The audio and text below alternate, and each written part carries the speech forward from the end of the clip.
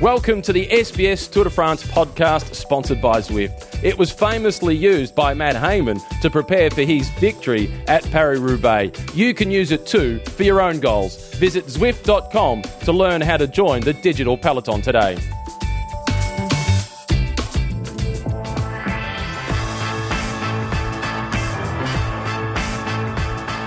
Bonjour, and welcome to the Zwift Tour de France podcast, episode 16. And what a day we have to tell you about. What a victory for Michael Matthews. But first, before we dive into this fantastic victory, let me remind you that you can download this podcast or stream it on SoundCloud, soundcloud.com/Cycling Central, from our website, sbs.com.au/Cycling Central, and of course from our lovely partners at Zwift, where you can join a ride on Zwift.com. But I'm joined, as I mentioned in this podcast, by Rob Arnold. What a day to have you in a podcast. Hi, Rob. Hey, I insisted I do this stage, and you know the reason why. I'll let you explain. You called it for 2 or 3 days ago. You say, I want to do Rodez because Matthew's going to win. Guess what? We're in Rodez, and Matthew won. How pleased are you? I was screaming at the television for the first time. Yeah, I was next to you, yeah. It was good fun. I mean, I think he paced himself well. The team knew that he was on. They came off the win in stage 13 in Foix from Warren Barguil, and now Michael's basically gone and done what he said he would do. I've been talking Michael up for the whole tour. I've been doing columns about him and interviewing him and Luke Roberts as often as I can. And it's because he's a guy who generally tends to deliver on his promise, and when he's not injured he can come through, and he's done it well today. He's done it in fine style. I love that victory salute. I love the casual nature of it, with Greg van Avermaet speeding in up behind him and getting close but not close enough. It was fantastic to see. Let's have a listen to Michael Matthews after his win. I think there's a few different words: relieved, happy, amazed. I think there's a few really nice words that I could say, but in the end, I'm just super happy to get this win for the team. We've been working so hard this whole Tour de France, and now to get 2 in a row, that's I don't think we could have asked for a better 2 days, really. So that was Michael Matthews after his win. I mean, he's pumped, Australia is pumped, you're pumped, I'm pumped. What else can we say? A win makes a massive difference, doesn't it? I remember just seeing him the other day when he came in and he had a sprint, and he basically muffed it up, and he came across the line. He was demoralised. He was very upset, and I waited at the team bus for him. He went and did a lap of the block. I think he tried to calm himself down, but when he did turn up at the buses, he was in tears. He was just really beside himself. He was whispering to journalists. He didn't have really any answers. He was frustrated. He could see that the yellow jersey was slipping from his grip, and Kittel had won another stage, and Michael had finished 13th, and he was just really burdened by the weight of that, the expectation that he'd put on himself. And what happened in Rodez is going to free him of all of that angst and the frustration, and it's going to be good for the soul. I can genuinely say that we're going to see a lot more of Michael Matthews as we race towards Paris now. We can say Sunweb is having a pretty good tour. Barguil came really close, then he won. He's got the polka dot jersey. Now Michael Matthews. It's been pretty good couple of weeks for them. It's amazing, for a Frenchman to win on 14th of July is a big deal. For a Frenchman to be wearing the polka dot jersey is a big deal. Michael, let's be clear, he's still a second in the points classification, and he's improved his position today in terms of points allocation. It's a different run into Rodez, so I think that they classify it differently, so I don't think he's going to get maximum points for the stage, although he won. It's scaled based on the terrain, and it's not a flat stage, so it's sort of the point system is structured such that the sprinters get a bigger slice of the pie, if you like. But Kittel wasn't in the points at all today. He struggled. We saw him dropped. That wasn't a good day for Kittel. I think this is indicative of why the points classification is still very much alive. He's got a massive lead. He's won 5 stages. He's got a huge collection of points. But to win the green jersey, you have to make it to Paris.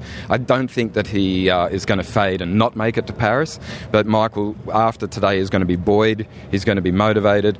He was talking the other day about maybe giving up on chasing the intermediate sprints.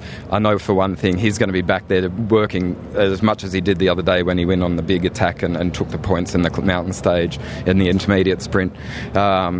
This has been a work in progress since the route was announced. Luke Roberts and I were very aware that it suited Michael Matthews. He's just that style of rider that you know when there is a climb at the finish. And this isn't just a little rise, it's a really steep, nasty pinch, like you have to drive it to understand it.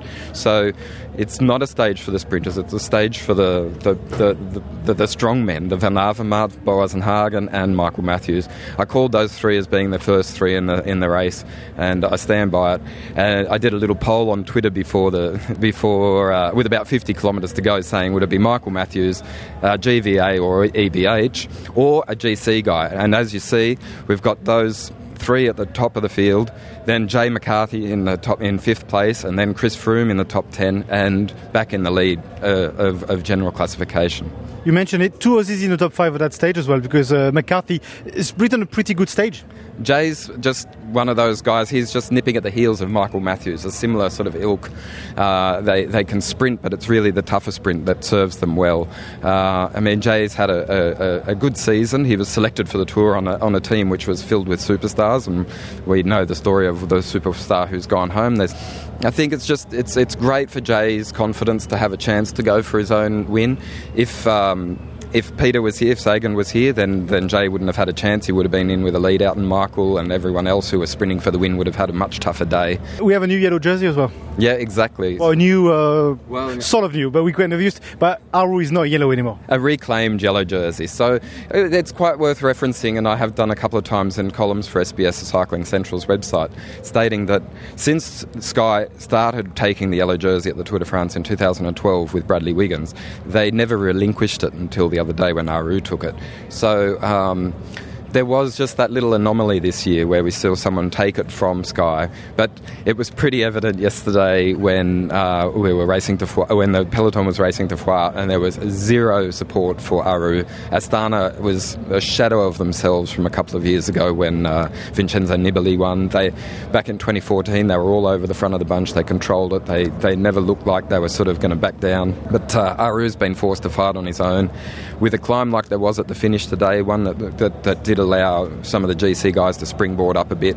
Aru had to be positioned well. He was terribly positioned. He was way down the back. It's a shame for the Sardinian, and I feel for him. I think he's a likeable enough character, but I think that we're going to get used to seeing more of the Sky team at the front of the bunch. And I know a lot of SBS listeners sort of would prefer that not to be the case. They sort of are cheering the underdog or cheering a change in the dynamic of the Tour, but we're back with Sky in the lead, and we understand why. They control the race, even though we saw a lot of Sunweb and a lot of BMC racing at the front of the peloton today. If I can just add something actually on the BMC, it's interesting because we discussed in the podcast before in a few previous episodes about how did they have to regroup mentally. Today is a stage where, after losing Port and so on, they had to really get tough again. And today they did show some glimpse of really goodness. Yeah, absolutely. I mean, you can see why Greg Van Avermaet suits that team so well. When he needs them to rally, they really do. I mean, Rich is able to get them to come together as well and really force the point. But there was a very strong showing from Sunweb, and it was a black and white and red and black peloton today, and we saw a fantastic effort from Thomas de Gendt. We can't discount what he did. He's a machine of a man. He doesn't seem to ever look back. There was towards the end there was a guy from Katusha who was on the move, and he was looking around and he was waving guys through and he was gesturing and doing this. Thomas de Gendt, meanwhile, just sits there. He's steady, he's planted, he looks super strong always, and he was able to hold off the peloton for a long time. I think there was a little bit of panic from BMC and Sunweb, but in the end those two got first and second. Absolutely cracking stage. Well, we'll take a short break, and then when we come back we talk to Henk Vogels. How much do you know Henk? I've known Henk a very long time. Have you covered him as when he was a racer? Yeah, exactly. I mean, it was Henk that helped cement my love of cycling. I mean, when he was challenging in Roubaix and came 10th and came back to Australia, and he stayed at our place and he talked about making his Tour de France debut, and I booked my flights and I joined him in 1997. Here we go. Well, that's coming up in a second. Thanks, Rob. You're welcome. Okay, we take a short break, and then when we come back, we talk to the man we love so much here at SBS, Henk Vogels, straight after this. We've been talking about Zwift a lot as a sponsor, but did you know it's available on PC, Mac and iPhone and iPad? That means it's super easy to get on with just your trainer and your bike and your phone if you want to. That's pretty cool and it's pretty simple. It makes it a lot easier just to get started, which is often the hardest part. So get started and check it out for yourself at Zwift.com today. What a pleasure here to be with Henk Vogel. Hi. Hey mate, how are you? It's good to be here in France. It's good to have you around the whole podcast, the whole SBS crew. It's like you're coming home a bit.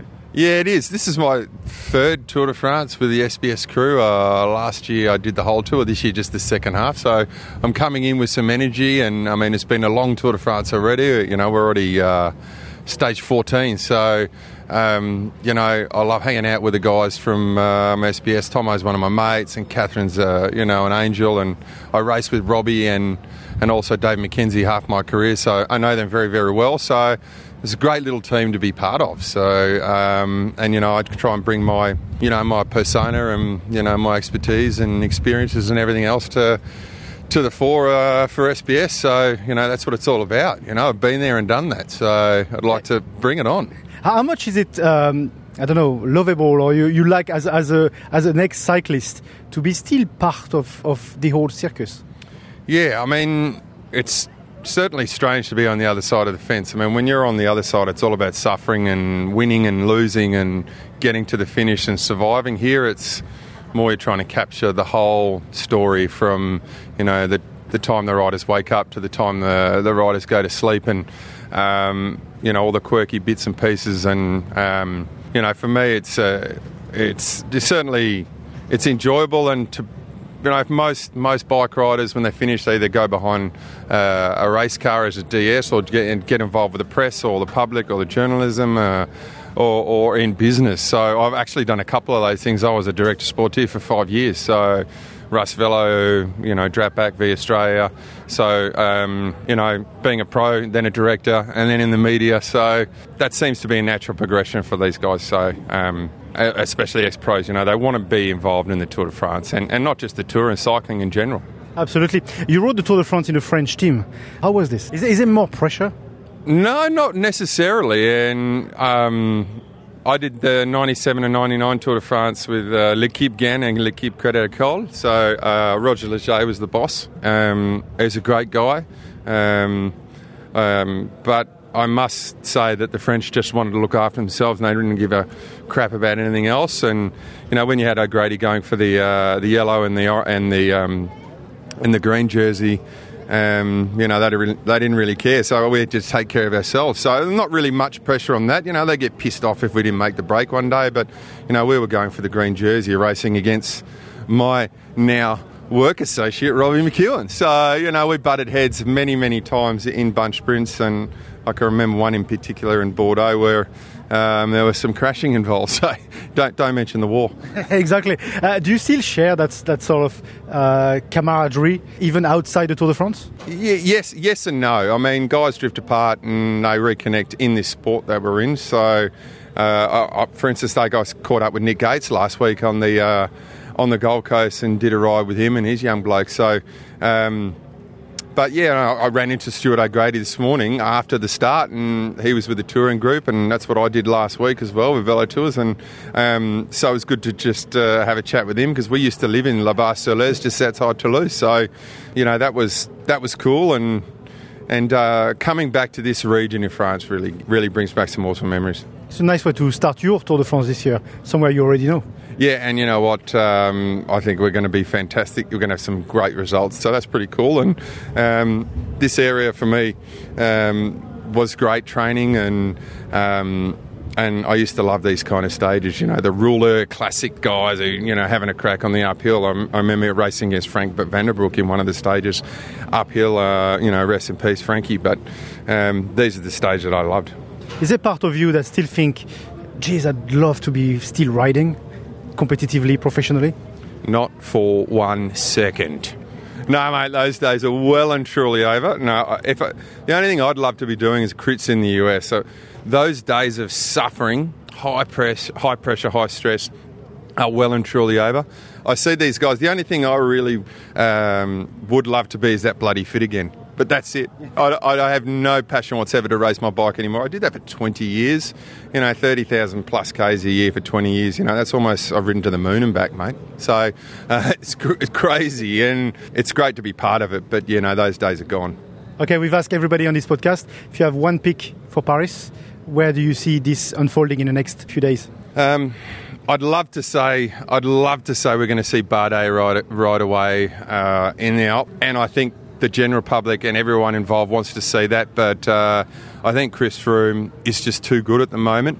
Fab Aru is good as well. I think we're going to have a good showdown in the Alps, but unfortunately those blokes couldn't time trial out of a wet paper bag, so Froome's going to put some time into them. They're really going to need to really offload Chris Froome. So, the podium I see is going to be Froome, Aru, Bardet. Okay, cheers. No problem.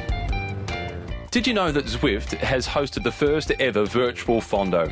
Yeah, it started back in March with the Maratona das Dolomites e-Fondo, and they've since created a series of Fondos once a month for anyone to join. It's a really cool way to join a challenging mass start participation event that rewards competition. Everyone gets to ride at their own pace and try to set their best time. The first e-Fondo in Zwift had over 3,000 participants. Impressive. Check out Zwift for yourself at zwift.com today.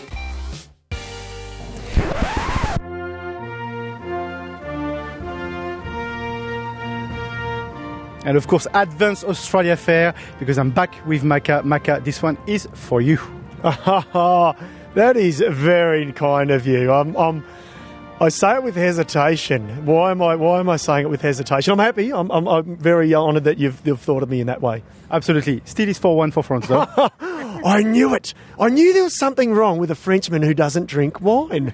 I'm a snake. I'm the French snake. But in all seriousness, Michael Matthews, we talked about it with Rob just earlier on, but I need to have your impression because you're an ex-cyclist. How happy, how pleased are you? I know you like Rob did as well, but you pinpoint him for this race as well. Yes. Look, it's not rocket science in a sense, because a lot of people would have picked Michael Matthews to win that stage. But I didn't in a tipping. Who did you tip?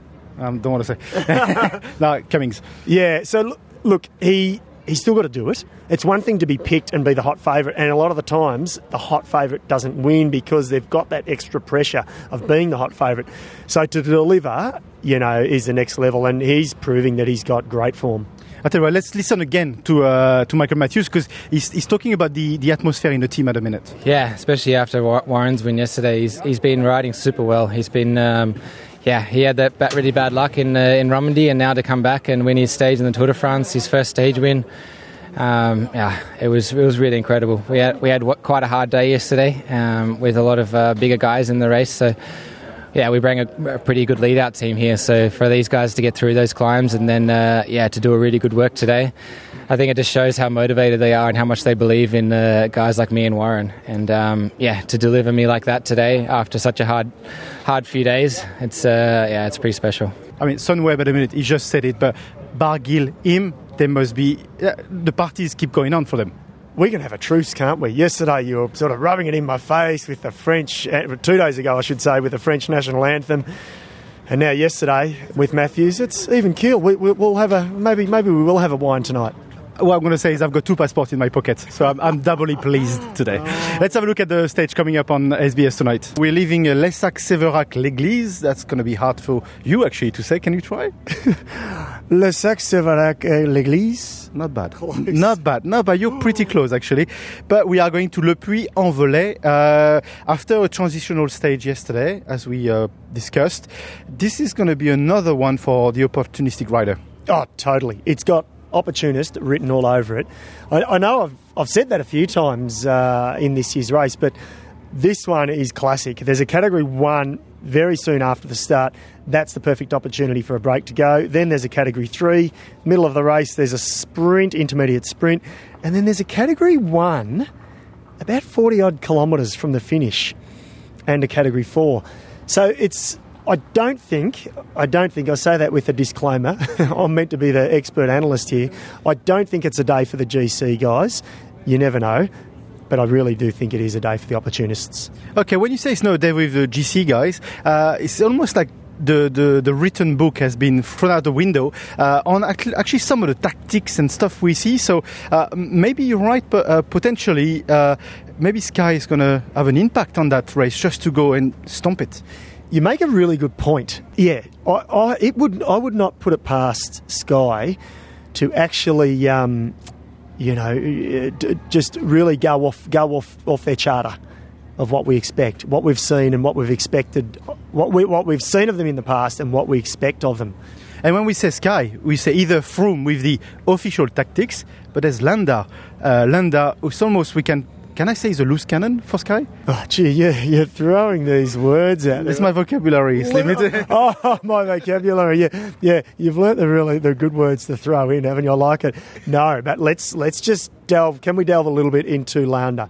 The rumours I've heard, well, I don't know. I don't think they're rumours because they're floating around the media compound here and the press centre, is that his new team for 2018 will be announced in August, and it's not Team Sky. So go figure that one out. So are we going to test his credibility towards Sky and maybe his attachment towards Sky? Or maybe there's something else, something more? Because we saw him attacking where it's just a strange way. It's almost his wrong footing, Christopher Froome.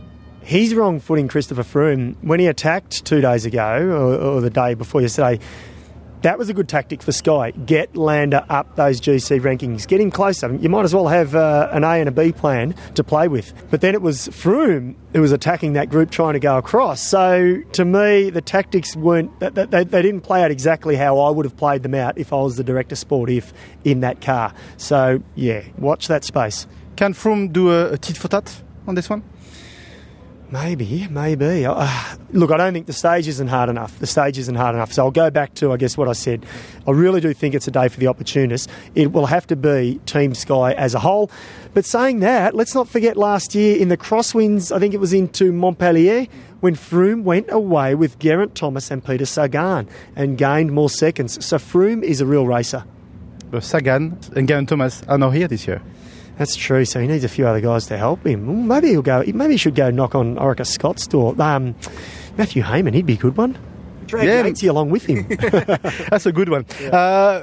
The other fact we can say about Le Puy-en-Velay, and I'm not sure you know about this fact, but a few years back, Australia allowed France to export some lentils, the French-style lentils. They're also known by foodies as lentilles du Puy. They come from that area. But the fact is, a few years back, they also, the biodiversity or the quarantine people, they stopped importing those lentils once the market was established. So I'm not sure the SBS logo and the Australian flag will be extremely welcome. So maybe we have to lower down our Australianness. It's classic Australia, isn't it? The product was a bit too good and they went, oh, hang on a minute, we just better stop that from coming in. So when we go into that area, you're going to put on, well, you've got the... I'm so French. Yeah, you've got you'll just totally lose any Australianism that you've got. Yeah, I'm helping them, that's all. You'll go back to the red, white and blue colour-coded clothing. And what about me? What am I going to do?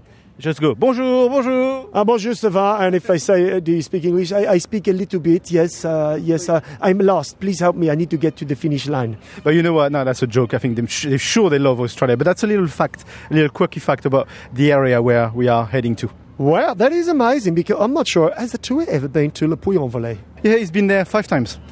Oh, well, there you go. That obviously the 5 times were prior to my 11 times working on the race. Probably. It's a beautiful town. It's a beautiful area. It obviously made an impression on me. You really want to please those guys or not? You know what? I better put my shovel away. I think I'm starting to dig a few holes. So let's just get back on track. Yeah, absolutely. That stage, when you say opportunistic rider, do you have anyone in mind? You got to have to give me a couple of names. Well, Thomas Voeckler, why not? All of that, Simon Clark for the Australians. Adam Hansen as well. And another one, Jay McCarthy. There you go. 1 Frenchman, 3 Australians. I'm not biased. I know who I'm picking for my tips tonight. Ooh, who then? I'm not telling you. You'll have to find out. Probably Clarky. Yeah, Clarky's a good one. He does have to help protect Rigoberto Urán, though. So that's coming up tonight on SBS. Thank you, Dave. It was, as always, lovely to have you around this podcast. Thank you. I think it's, you know what it is? It's brunch time. I cannot agree more, Micah. But before we go, let me close this podcast by reminding you that you can download this podcast or stream this podcast on SoundCloud, soundcloud.com/cyclingcentral. You can also go on our website, sbs.com.au/cyclingcentral. And of course, you can schedule a ride on our lovely partner Zwift at zwift.com. This is it for today. And on behalf of the whole team here at SBS on the Route of France for you, it's goodbye for now. Au revoir.